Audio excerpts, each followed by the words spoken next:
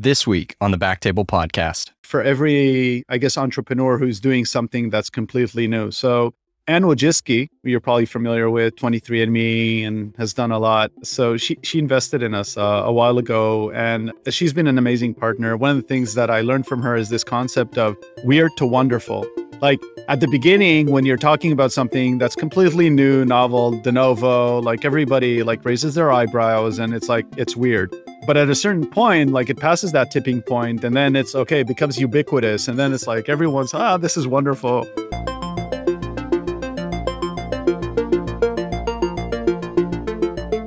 Hey everyone, and welcome to the Backtable Innovation Podcast. You can find all previous episodes of our podcast on iTunes, Spotify, and on backtable.com.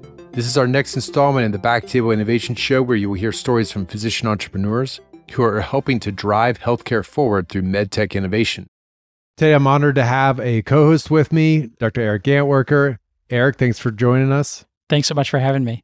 We have a very special guest, Dr. Tamir Wolf, founder of Theator. Welcome, Tamir. Thanks. Dr. Wolf earned his MD. He has both an MD and PhD. We'll get into that a little bit.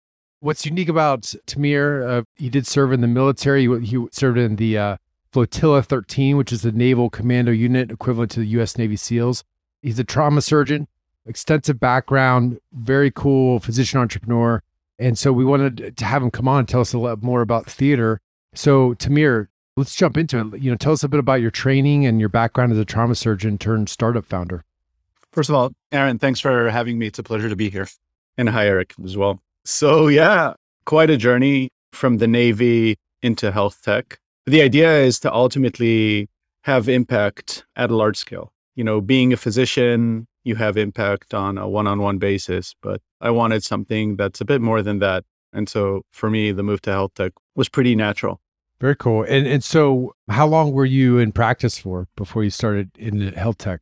So most of my professional career as a physician was in the Navy. And I was there for roughly 8 years before I transitioned into health tech. And when you were in the Navy, how long were you serving this sort of commando unit and this next level kind of stuff? You were telling me there's a lot of things you can't tell us, which is totally understandable. He'd have to kill you, Aaron. Yeah, that's what it sounds like. But, give our audience a little idea of what your time was like in the military, maybe. So, throughout my entire Navy career, I was with the SEALs. A lot of it was in the front line. And actually, some of my thoughts around theater stemmed from a bit of naval experience. This is something I can talk about. It was highly publicized, mainly because things didn't go as planned. In 2006, there was another war in Lebanon, and we were on this mission. We were supposed to target a terrorist cell that was firing rockets into Israel. Now, in Israel, everything is it's so close. You really do have a sense you're protecting home. Your family, your friends, everyone is within a stone throw away from all of this nasty stuff. So anyway, we were on this operation and things didn't go as planned. And, suddenly I find myself under fire with 13 wounded and 2 that I had to operate on then and there.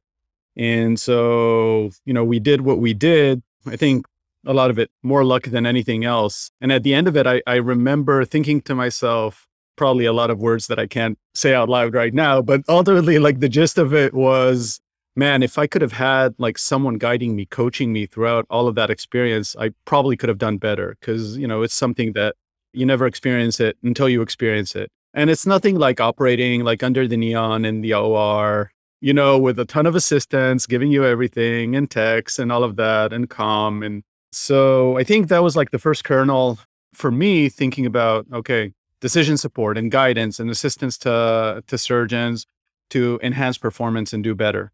So that was a bit of what I encountered then. And, over the years, I shifted into a position that allowed me to really take a look at things within the healthcare system as an insider, but also as an outsider because of my move into health tech. And that ability to have that type of dual vantage point allowed me to start thinking about, okay, how do we leverage technology in order to provide support for surgeons in the OR? Yeah, I mean, that had to have been crazy stressful, that 8-year period. Was the stress of it and the acuity of it, did that contribute to saying, I'm going to take a step back and to try and make a bigger impact? Or do you still kind of crave, have that hunger for clinical care at all at this point? It's a great question. I think I needed a break. I need to step back a bit. And ultimately, when we go into medicine, it's like we're on a path. And that path is clear. Residency, fellowship, then practicing surgeon, leadership, etc. Like the moment I took a step back, that opened so many doors for me. And I could think about like different paths in life and different trajectories. And so thinking about it, like ultimately I decided to go one path, but the ability to like push pause for a second and, take a look at what's out there was something that I guess like happened for the first time after I stepped out of uniform. Yeah. Eric and I kind of talk about this a lot. We had Chris Mancy on the show, and he talked about stepping away from medicine and how it's a difficult decision, right? You're going out there and you're putting it all on the line, and not that you're not looking back, but it can be that can be stressful too, to step away from medicine, something that you're highly trained at, and take that risk. But it sounds like it's all worthwhile when we talk to guys like you and Chris, that you're able to have a much bigger impact worldwide to taking this skill set further. Listen, it's a great point, but I can tell you, on another note, I was a cancer patient last year. And I can tell you that, I want to have impact on billions of people. But, the surgeon that operated on me for 8 hours and dissected lymph nodes off of my aorta, he saved my life. So there's so much to say just for, the surgeons that are in the hospital grinding day in, day out for decades and have tremendous impact on, specific individuals. So I think ultimately, the world needs, sort of a combination of, folks who are like extremely driven to help on an individual basis, and then those who also take, a different approach to it. Right. I want to ask you about that, if you're willing to talk a little bit more about that. A lot of people talk in this space about perspectives, and we take different perspectives, the business perspective, the entrepreneur perspective, the medical perspective. But you had the unique opportunity to be in a space where you were the patient, and you had already launched this company that was looking at surgeon performance. Did that change your experience, or even change how you look at your company and what you guys are doing? Oh, for sure. I mean, it didn't change it. It just like reinforced everything. Specifically in this case, a lot of what we're talking about Theator is enhancing transparency, introducing it into the OR, and also providing surgeons with tools that they've never had before to really understand what is being done in the OR, to analyze it, and then continuously improve. And it was so clear to me being on that table. I was, knocked out, but like coming out of it, you realize that you're knocked out for like 8 hours. And the only thing that you have that really documents everything that you underwent there is an operative report. And we all know the shortcomings of operative reports as they are today, just because of the hectic nature of like our lives as physicians. And so we need to have better ground truth. And we need to have a better understanding of what happens in the OR. And I mean, in surgery, you guys know this, there's like tremendous like understanding of outcomes, but there's very little understanding of process and what led to those outcomes. And the only way that we can do it is by routinely capturing and then analyzing and then addressing what actually goes on in the operating room. And so everything I went through really reinforced, my thoughts. And like the other aspect of this is being a physician and a patient, I knew who to, like, I think within 10 minutes of like understanding like what I'm facing, I knew who to go to, where to go to, who has the most experience and who has the best outcomes. It took me like less than 10 minutes to get to that individual. But, when you take a look at, the average individual, they don't even know what the right questions are to ask as they, try to navigate like a very, very difficult space. And especially like when you're sick and like there's so many like other aspects like emotional distress, et cetera, that you're dealing with. And so everything that we're talking about at Theator is really to identify and understand what best practices look like so that we can level everyone up. And so that it doesn't matter, like this concept of where you live determines if you live is rendered like not true anymore. That really is at the core of everything that we're doing. And so my experiences as a physician like just reinforced everything, the entire narrative, to be honest, that I previously had as a physician, entrepreneur.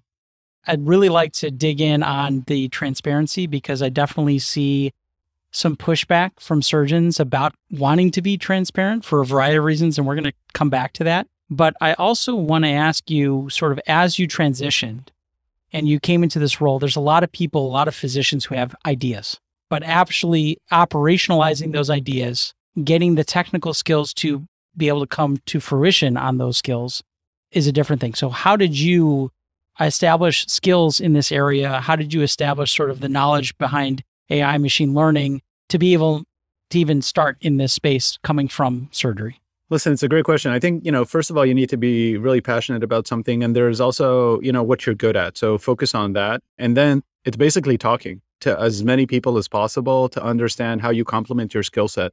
And then, at some point in time, and like complementing your skill set, these could be like the business aspects of it, like the tech aspects of it. But it's all about, your network and then finding the right people that can help you out. The other thing that I would say, and you probably saw this with Chris as well, is the fact that as a physician, if you want to get into this world at some point in time, especially if you want to lead it, you have to like just jump in, go all in. It's very difficult, I think, to like maintain your clinical practice and lead a company. But there are other things that you can do to like just get your feet wet. You can, start advising a company, start interacting with high tech. You can take on a variety of like medical roles within companies and gather experiences and then identify what's the right thing for you. But I think, first of all, like hopefully at the end of this, you can give out like my email, and anyone who wants to dive into this world of entrepreneurship is definitely invited to contact me. Happy to pass it forward. Appreciate that. Tamir, I read an interview you did a couple of years ago where you were also kind of talking about the inspiration behind Theator, and you were talking about an experience that your wife had, and I think it was a coworker both had the same procedure with different outcomes. Are you able to elaborate on that? Yeah. It's funny. So, this goes to, I'm a physician, but I actually dove into theater after witnessing variability from the patient angle. So not myself at that stage, but within a span of several months, we were living in New York at the time. And within the span of several months, I clinically diagnosed my wife and my previous boss, as it happens, with appendicitis. And I took them to 2 different hospitals, 7 miles apart in the city. At the same time, this was like the same timing? It's like a couple of months apart. Oh, wow. Okay. And it's like, New York City, 2015, you'd think. But and it's like, it's appendicitis, it's like bread and butter. Yeah. But the approach to treatment were very different, even though I already came with a clinical diagnosis and it was pretty clear cut. And so that impact of like different decision making from the moment we stepped in the emergency room really led to different outcomes. And my boss, went into septic shock and like really bad decision making. Holy cow. Like nearly, died a few times and protracted stay in the hospital. So something that he should have gone home like the next day. You know how it's like the snowball effect, like one complication leads to another, and then you treat that. And then there are like complications that arise from treatment, etc. On the other hand, like with my wife, 12 hours from the moment we stepped in the emergency room until we were back home, flawless experience. And it dawned on me that there is like so much variability in surgery today. There's like disparity in this field. And the more I dove into it, the more I realized that, it's not a world thing. There are people around the world that don't have access to safe and affordable surgical care. But even in the United States, we have this problem where, like I mentioned before, where you live determines if you live.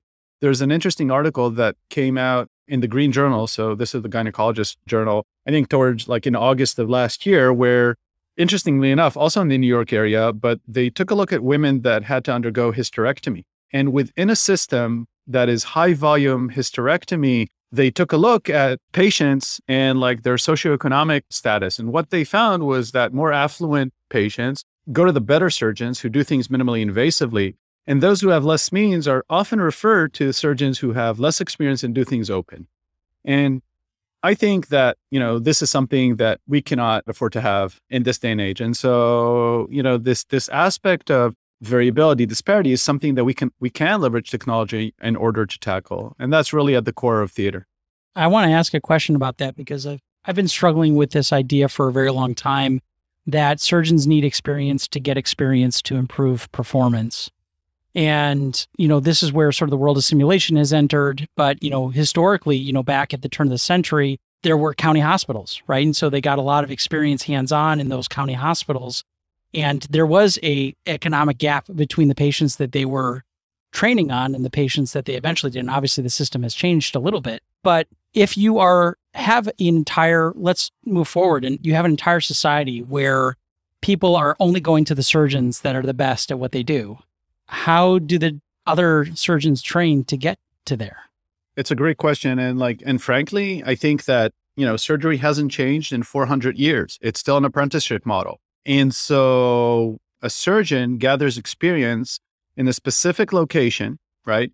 Or one or two, if it's like residency and fellowship in like different places, with a very limited N of patients that they ultimately experience with specific demographic characteristics and specific, there's a specific phenotype. And so the idea behind everything that we're doing at Theater is you can think about this as like when we're talking about like decision support and the future of surgery is instead of having a single individual surgeon standing behind your back as you're training and providing feedback, at best verbal, at worst, throwing a scalpel at you so you know that you sucked that specific case. Well, maybe that's like 80s, 90s, but like it doesn't happen today. Yeah.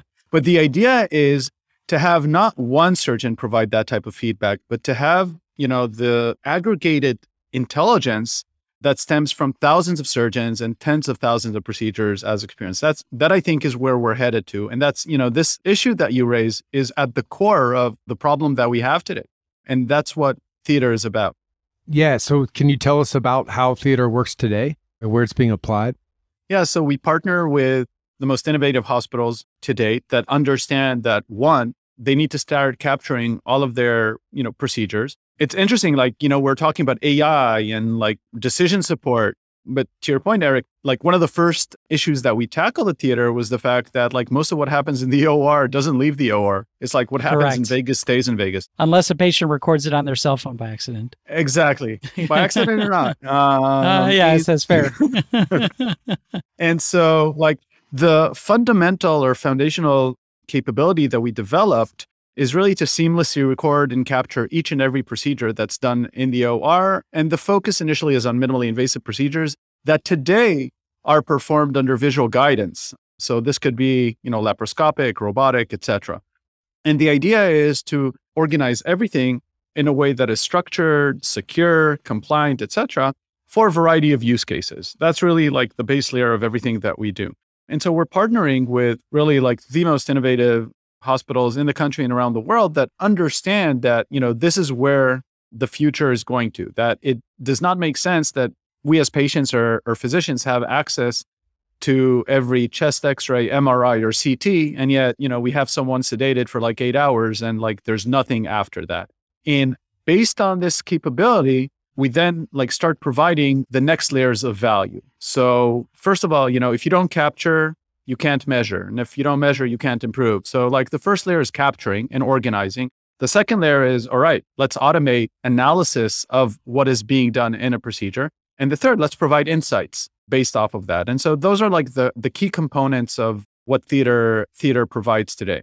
And those insights can be clinical in nature. They can be operational, like improving throughput. We can talk about this, improving throughput in a given operating room, et cetera.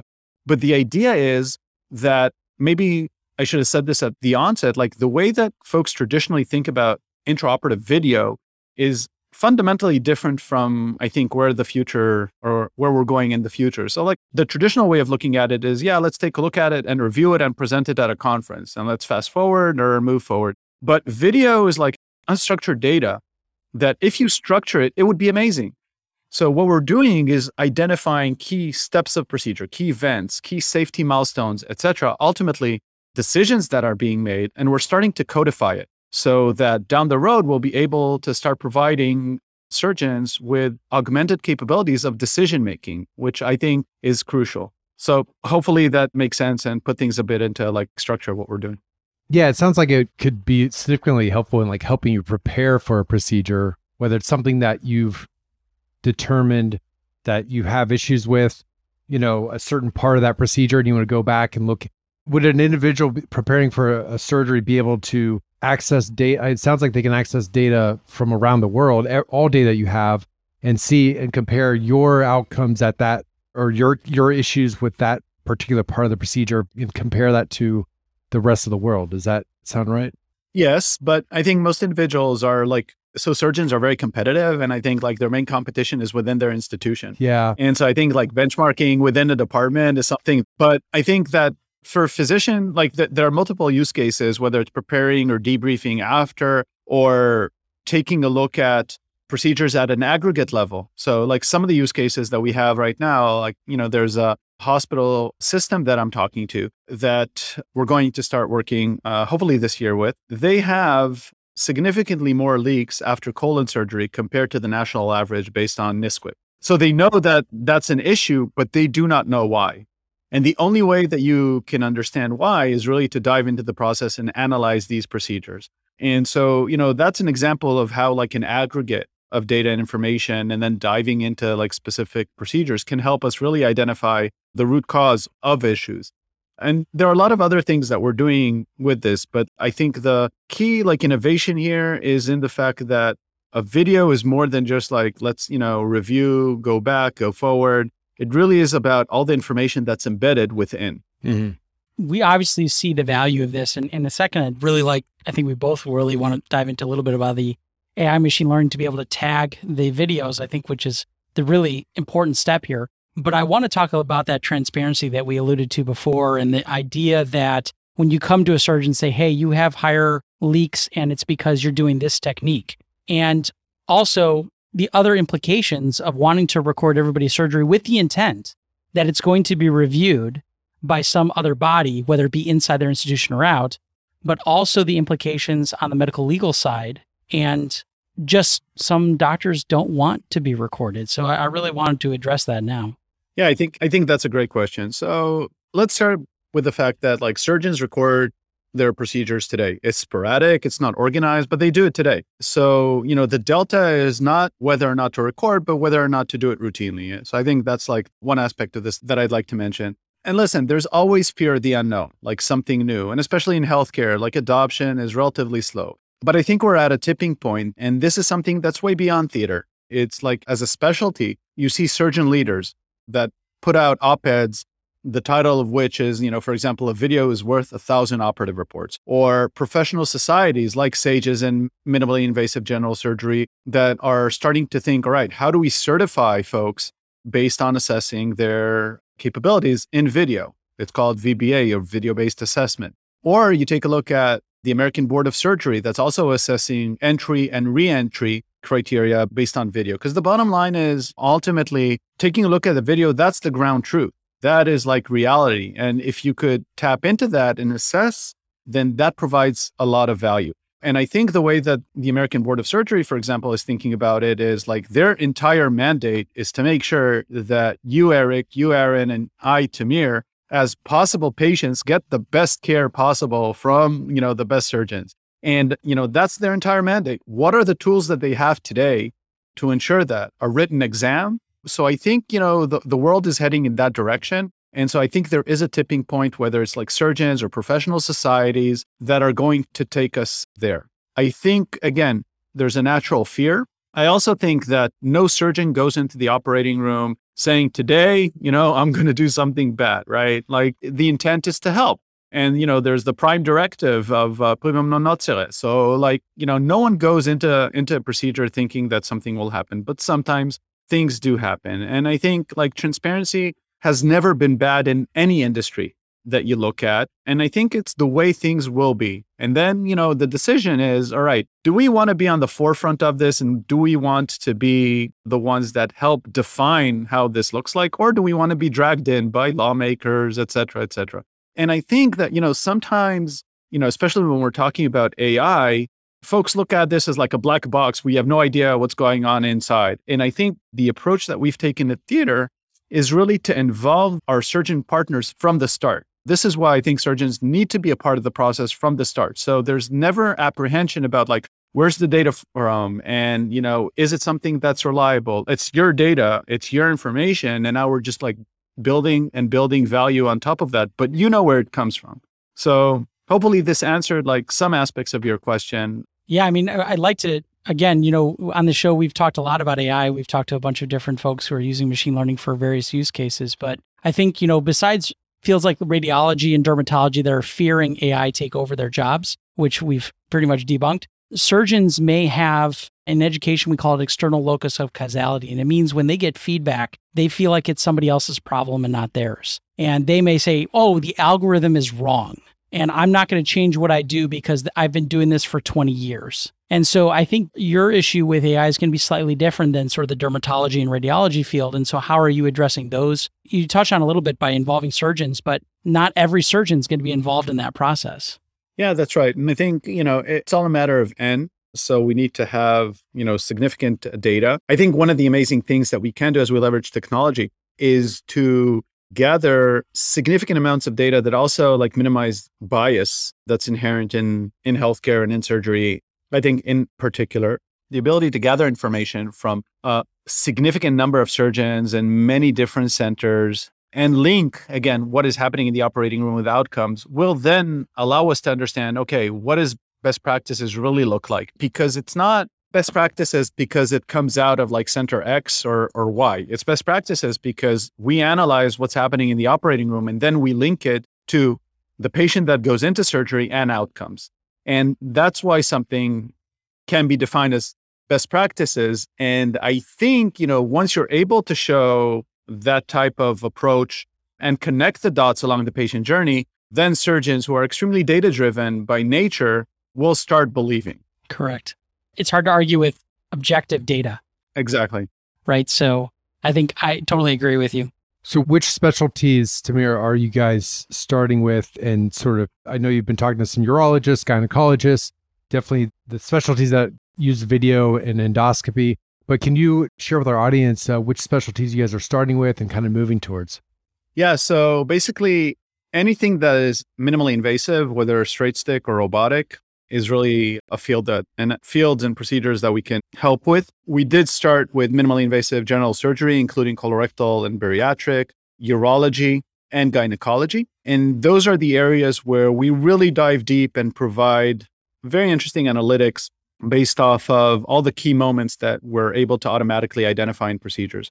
Obviously, there are many more specialties and we're starting to move into additional directions like thoracic and others. The core principle of, let's start gathering what is being done in the operating room. I mean, that's agnostic to specialty. We can do that. And we are doing that with any and all specialties that today have a visual component to it. And here I want to mention like the theater, like we're predominantly a software company.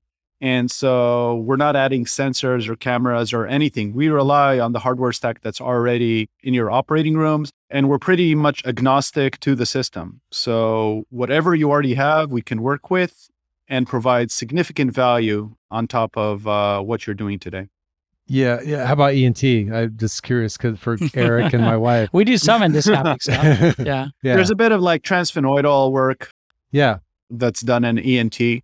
Those JNAs. We're a small specialty. Everybody forgets about us. We're only about 10,000. So, right. Well, I'm thinking about applications for IR because, the problem with us is, we might have a recording, but it's all fluoroscopy. So it's radiation. So it's not like I can fluoro a whole case. So it's here and there, little bits of information. Any idea about like how, because that's going to be with all your endovascular specialties, right? It's going to be vascular surgery, cardiology, IR. Any ideas on how theater can be applied without that sort of video information or data? Yeah, so our like tech capabilities are also really very much transferable between medium. But I have to say that like focus is key when you're building a company. And so like our initial focus is on soft tissue procedures. Down the road, as we continue to build and expand the capabilities of the company, we'll dive into more and more specialties. Very cool. My next question is, what's been the hardest lesson learned, building a new tech company? And do you have any like fierce competition out there? Because you guys, the AI space, there's a lot of competition in terms of, like Eric was saying, radiology, dermatology, pathology, those sort of pattern recognition AI companies. But in this is different. This is surgical intelligence. Do you guys have competition in this space? Yeah, there's always competition. I think competition is good because it solidifies the need, which is like the most important thing, I think. Lessons, etc. Listen, a part of it is competition. I think like every day is a roller coaster when you're building a company. You've probably heard this. And I think the hardest lesson for me, to be honest, is about patience. You guys know this, like you're interventionalists and like surgeons, like, we need to get stuff done. And I think that like, I never feel that we move fast enough. And we are like the underdog still. I think we are the David in this scenario. So for us as a company, speed alongside creativity and responsiveness, these are like really our main assets so that our customers don't only love our product, but love us as a company. And I think as long as we maintain that type of mentality, that'll help us win. That alongside focus, which I mentioned earlier on.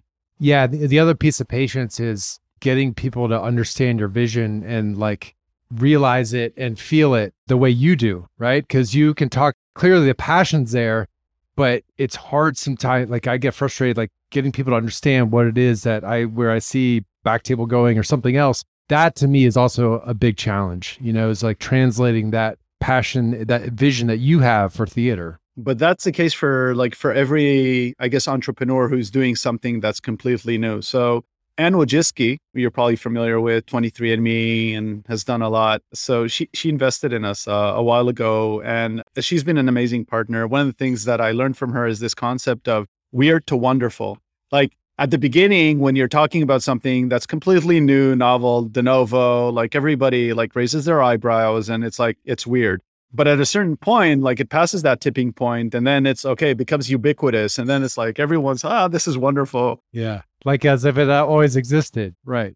Exactly. There's no way we could have like been doing things without this. And I think again, I mentioned the tipping point. I think like the next year or two are the tipping point. So, you're familiar with companies in the radiology space. I think, go back to 2018 or 17, where, AI in radiology was like a relatively new concept. Like fast forward to today, I don't think there's a hospital that is not, using or considering utilizing algorithmic capabilities to help in workflow in radiology. Well, I think we're in the 2017, 2018 phase of routine video capture and analysis in the world of surgery. And fast forward a few years from now, and not many, it will be in that wonderful stage where of course we do this.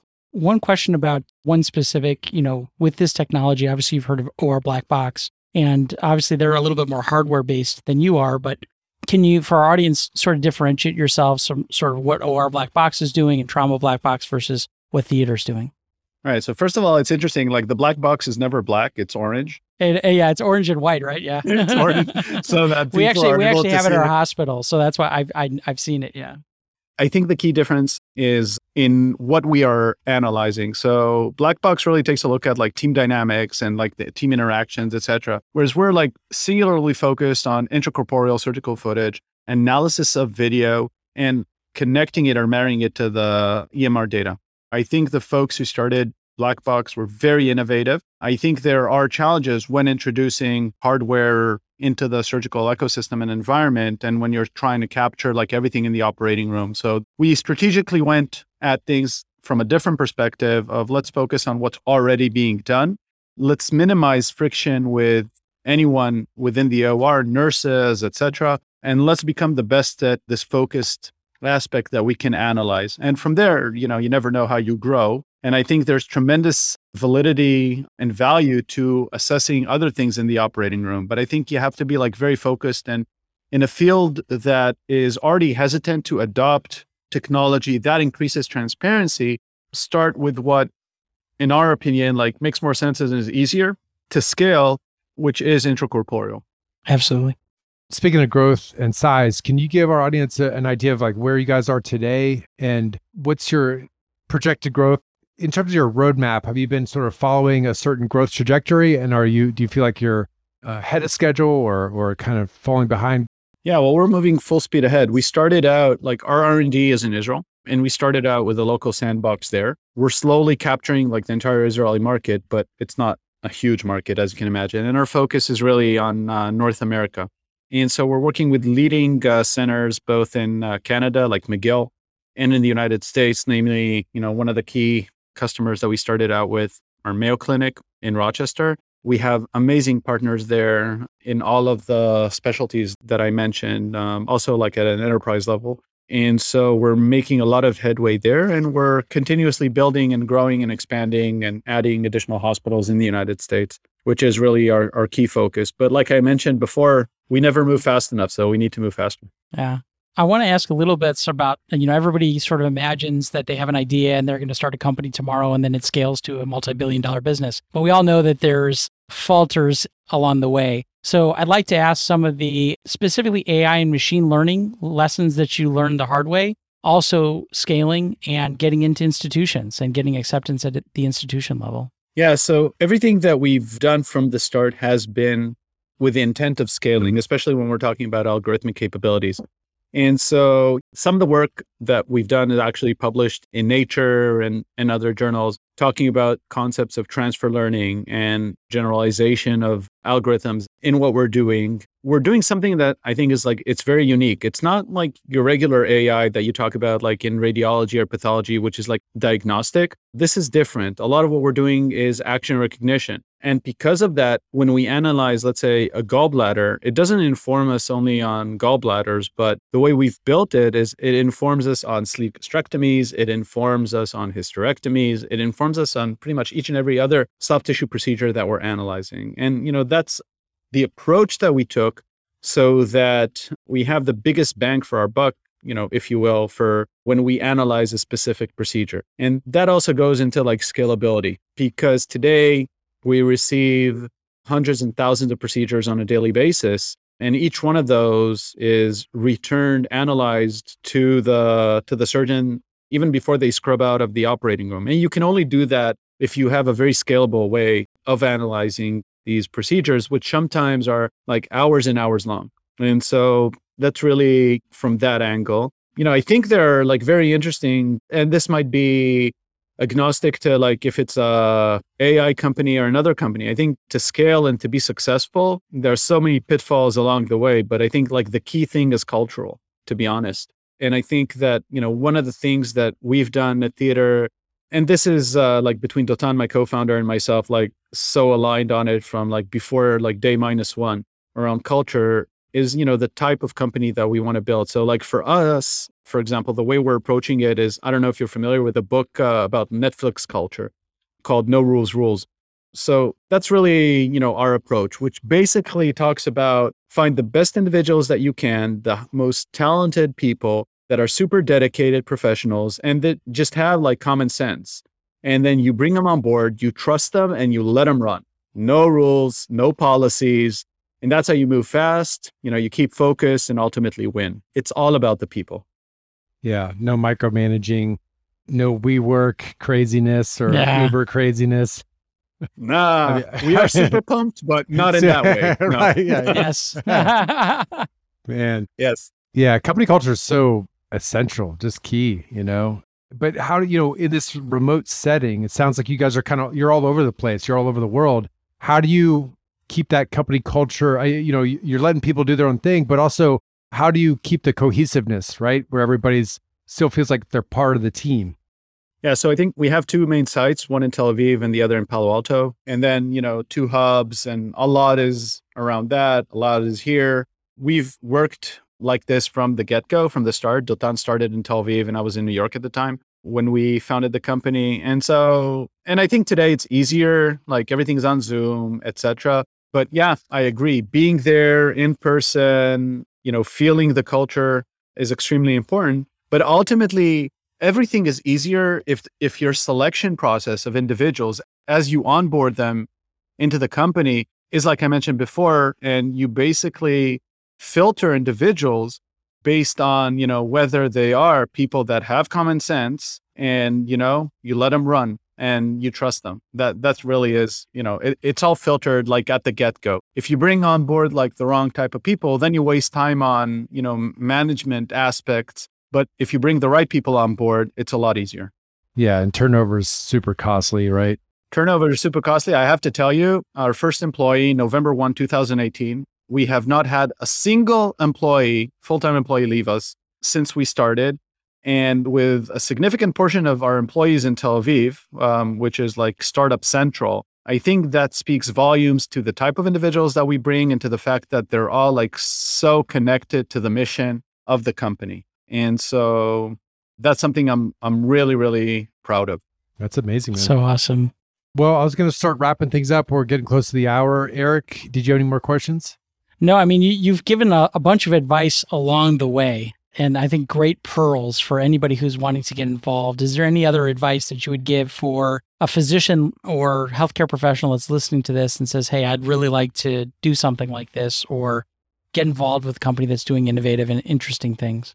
First of all, feel free again to just shoot me an email. I think, don't be afraid, doing something different and even thinking about doing something that's not clinical in nature, might be daunting, but I think there is tremendous need for the clinical know-how, knowledge, and expertise that, physicians, whether internists or interventional or surgeons have. And I think that industry has huge power to push things forward, but they can't do anything without the clinical understanding, know-how, and partners. And so I just urge anyone who's interested in diving into this to dive into it. Yeah. Solid advice, Tamir. Thank you so much for coming on the show. We appreciate it. And did I hear correctly? Are you going to be at AUA here in a couple of weeks? Yes, we will be at AUA. Yes. All right, so man. any urologist who wants to, change surgery, come and talk to us. Sounds good, man. Thank you so much for coming on, and look forward to hanging out in New Orleans when I see you there. Perfect. Looking forward. Thanks, Aaron. Thanks, Eric.